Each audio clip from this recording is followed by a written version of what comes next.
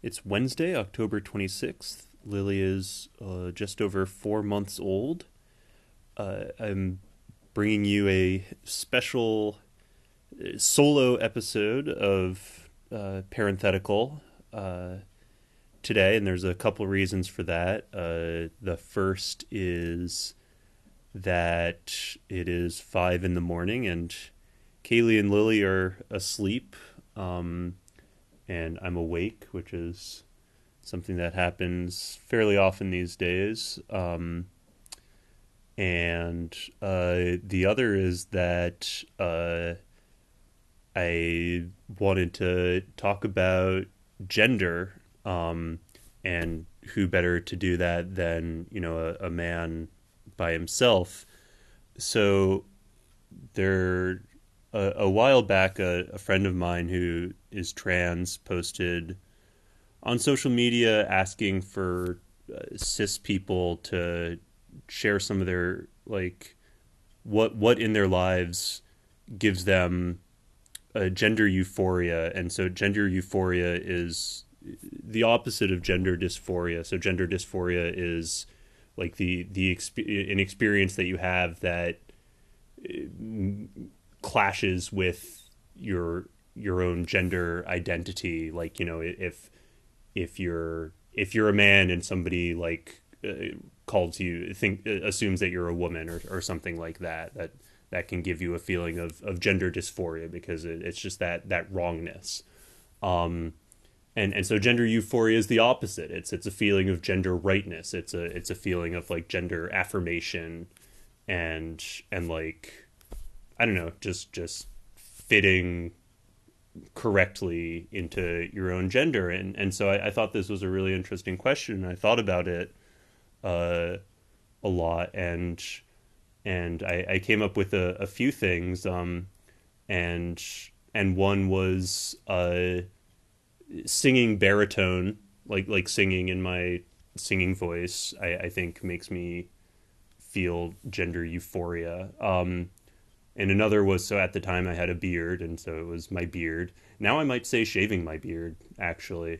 I have kind of a whole ritual for that. Um, and then the last one, so this was when our foster daughter Dustin was living with us, was being a dad, a foster dad to our foster daughter. And I think it's a really interesting and complicated question. What's the difference between a parent and a dad? um I don't know. I don't know the answer to that question. I tell people my definition of a parent is, because I feel like in foster care you end up with just a lot of different ideas about what a parent is or can be. And so I tell people a parent is someone who cares about one kid in particular. No, sorry, that's wrong. A parent is someone who worries about one kid in particular a whole lot. And so it's a pretty expansive definition, because it could apply to, like, I don't know, a teacher or something like that. But I found that fit pretty well with my experience of parenting. And so what is a dad that is different, like, apart from that and different from that, and like on top of that?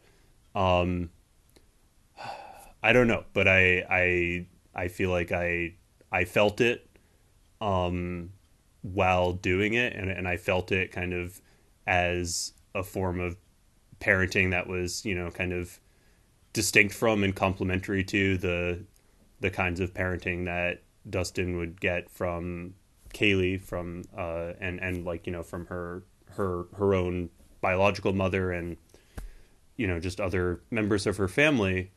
Um, yeah, and so I obviously have been thinking a lot more about being a parent, and specifically being a dad, since Lily was born. And I think one specific observation that I had about it was that it's kind of farcical that, this is a thought that I had. Lily was pretty young, and it was like 2 in the morning, and uh, she wouldn't settle. Um, and Kaylee really needed to sleep, so I was just like, look, I'll just take her, and just take her in the other room, and you know, take care of her, and you can sleep. Um, and so I brought her into the nursery. She was asleep in our bedroom, and I brought her into the nursery, and she fell asleep on me, and this was like for hours. She just slept on me, um, and it was really nice. It was really peaceful and great, and I wasn't so tired that it was painful to stay awake. And I was just thinking, this feels like really, here I am parenting an infant, kind of this activity that is pretty stereotypically feminine, and this is like making me feel like really masculine. Like, this feels like really good as a dad, just to be able to be like, hey, I'm the one who is like enable giving my spouse the chance to sleep, giving my baby the chance to sleep because she needed to sleep too. um it just feels really good to be able to like provide for my family in this way, which I guess is kind of like a more stereotypically masculine way of framing dadhood or parenthood as being, or the dadhood as being like a provider uh for your family. um and I think that just kind of made me realize or think about how arbitrary the delineations are between what stuff is seen as masculine and what stuff is seen as feminine. Because I feel like for any parenting stuff that is is seen as feminine, you could kind of arbitrarily uh, reframe or recontextualize it in terms of like those masculine things. Like, if let's imagine a world in which like mostly it was like men who were like breastfeeding, like lactating and breastfeeding, instead of mostly women. And then I feel like it'd be like, yeah, I'm like so manly because of like how much milk I make, and I'm like so strong to like hold my baby, and like while I nurse my baby, you know and I feel like breast might be like this like symbol of like masculinity. And it's just like but I just feel like for everything about raising a child, there exists like a way to think about it in a way that now this is like a masculine activity instead of a feminine one. And just how uh, arbitrary and those distinctions are. Anyway, my point is that gender really is a prison. Because, well, so the conclusion that I came to from there is, okay, well, like, why then is like parenting child, especially infant parenting, infant child rearing, why is that seen as this feminine thing? And I think the real answer is because as a job, it sucks. It's like really hard work, and you have to do it constantly, and it's like incredibly disruptive to your life. And it's boring, it's physically intensive. I mean, it's and of course it's incredibly rewarding as well, but I feel like you can, the rewarding stuff is, you know that's there, but then there's like the rest of it, right? And like it just like sucks. If it was a job, it would be like a shitty job. And it is a job, right? Like, this is a job that people have in the world of raising children. and mostly those people are women, right? That have this job, a lot of the time, women of color, and especially, and I think, the and so I think a big reason why in our society child rearing is gendered in this way is so that we can devalue that work, right? And like literally devalue in the sense of like pay less money to, right? And and so I just think because that, like, in a lot of ways that's what it means for something to be ascribed as feminine or female in our society is for it to have like literal less dollar value, um and and so I think this is one of the, yeah, so I think if you come down to the real answer to the question of like, oh well, why is like why is raising infants seen as this like feminine thing, I think the real answer is because we devalue all forms of like feminine labor in our society, um, and it's like very profitable for the patriarchy to do so, um,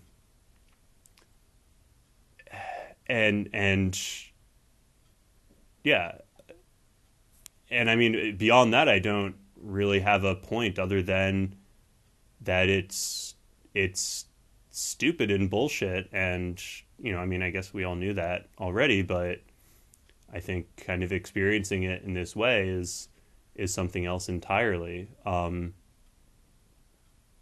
But I mean, but also just my broader observation that gender is a prison.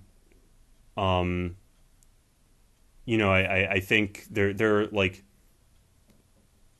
the people who come up to me on the street and tell me what a cute little baby I have are basically all women, and I was kind of thinking about that, and then I was like, oh well, I guess the reason that I don't go up to people's babies on the street and tell them what a cute baby that is because I worry as a man that like people would think that is like inappropriate or creepy there, or that I have some sort of like uh um some sort of like covert intention. What's the there's a phrase for this. It's going to come to me at the end of the episode.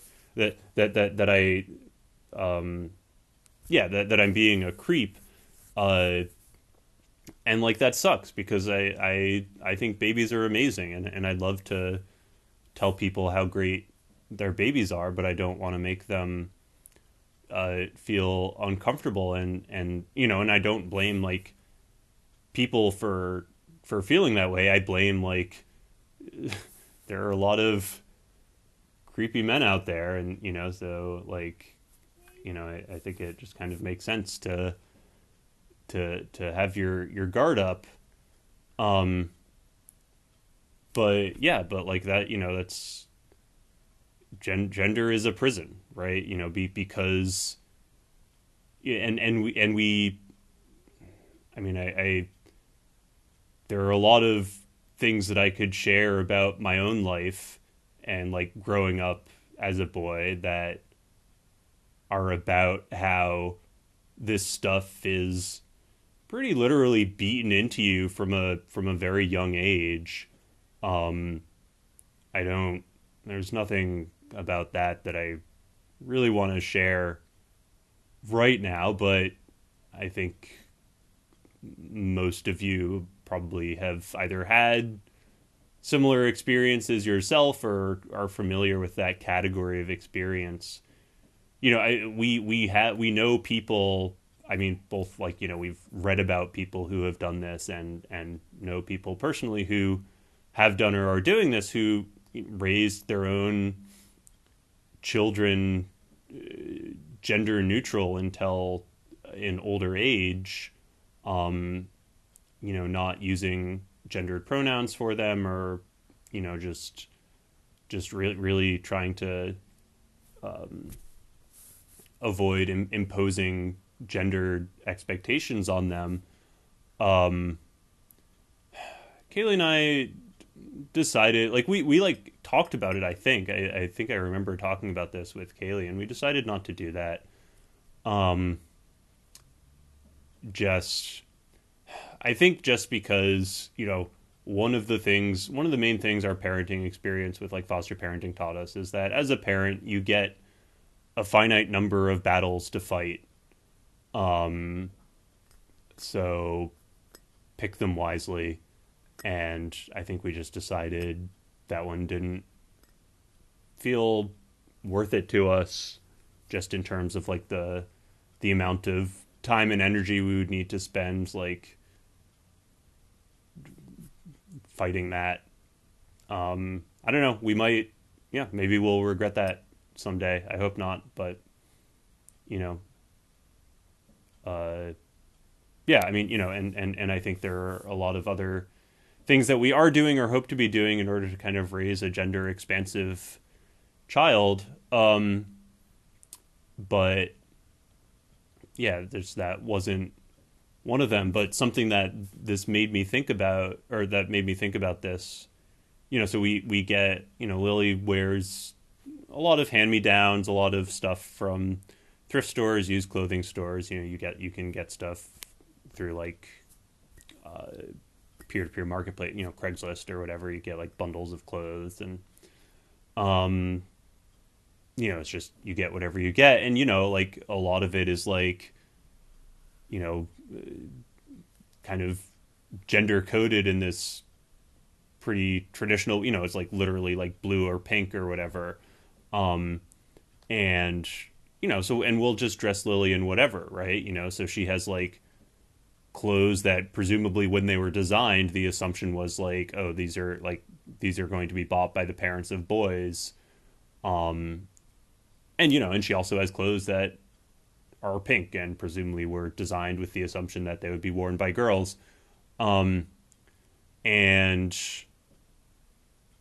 and that kind of just highlights the arbitrariness of it. But then I was thinking, well, if Lily had been, if Lily was a boy, or if we have another kid and that kid is a boy, how would I feel about dressing them in girls' clothes and dressing them in pink, as an infant, as a young baby, and like my mind kind of recoiled at that a little bit.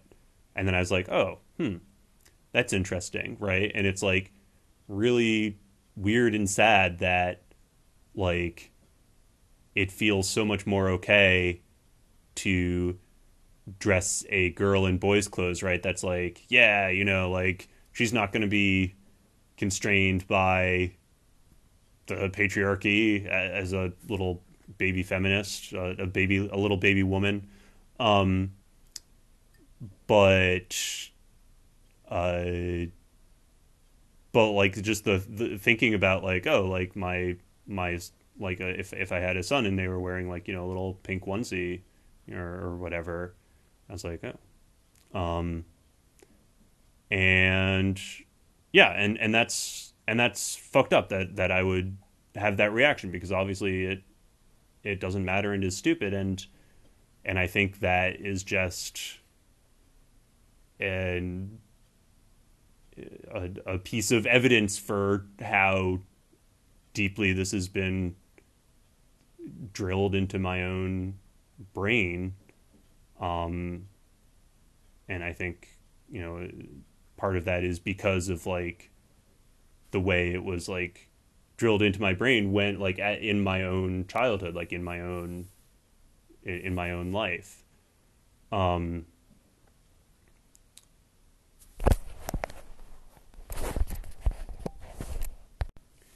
my main point in this episode is that gender is a prison, but I started off this episode talking about like the things that I love best about be like the gender that I am. And so I guess the thing that I think about most when raising Lily is how can I both kind of teach her individually and also like work to build a society in which like we are all able to like experience that whatever elements of like gender euphoria that we can like within our own genders, uh and also just destroy that, just annihilate those elements of gender that are are keeping us all imprisoned. And if I knew how to do it, I would have done it already.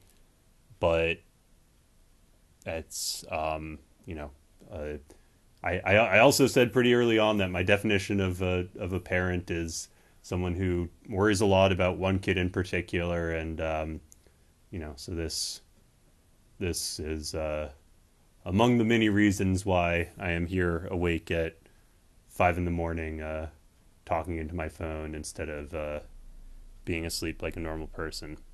Well, hopefully, uh, you know, Kaylee may have Kaylee might have a thought or two of their own regarding gender and parenting. So I hope we're able to. I hope we can record another one of these and maybe expand on some of these ideas. And look, I know that there are like books like entire academic fields kind of investigating these questions. I've read some of them, some of the books on the subject. Uh, so I don't imagine that what I'm saying will be like a real revelation to anyone, but I mean it's just a very different thing to experience it for yourself, and so I just wanted to share some of what my own experiences have been with parenting and gender.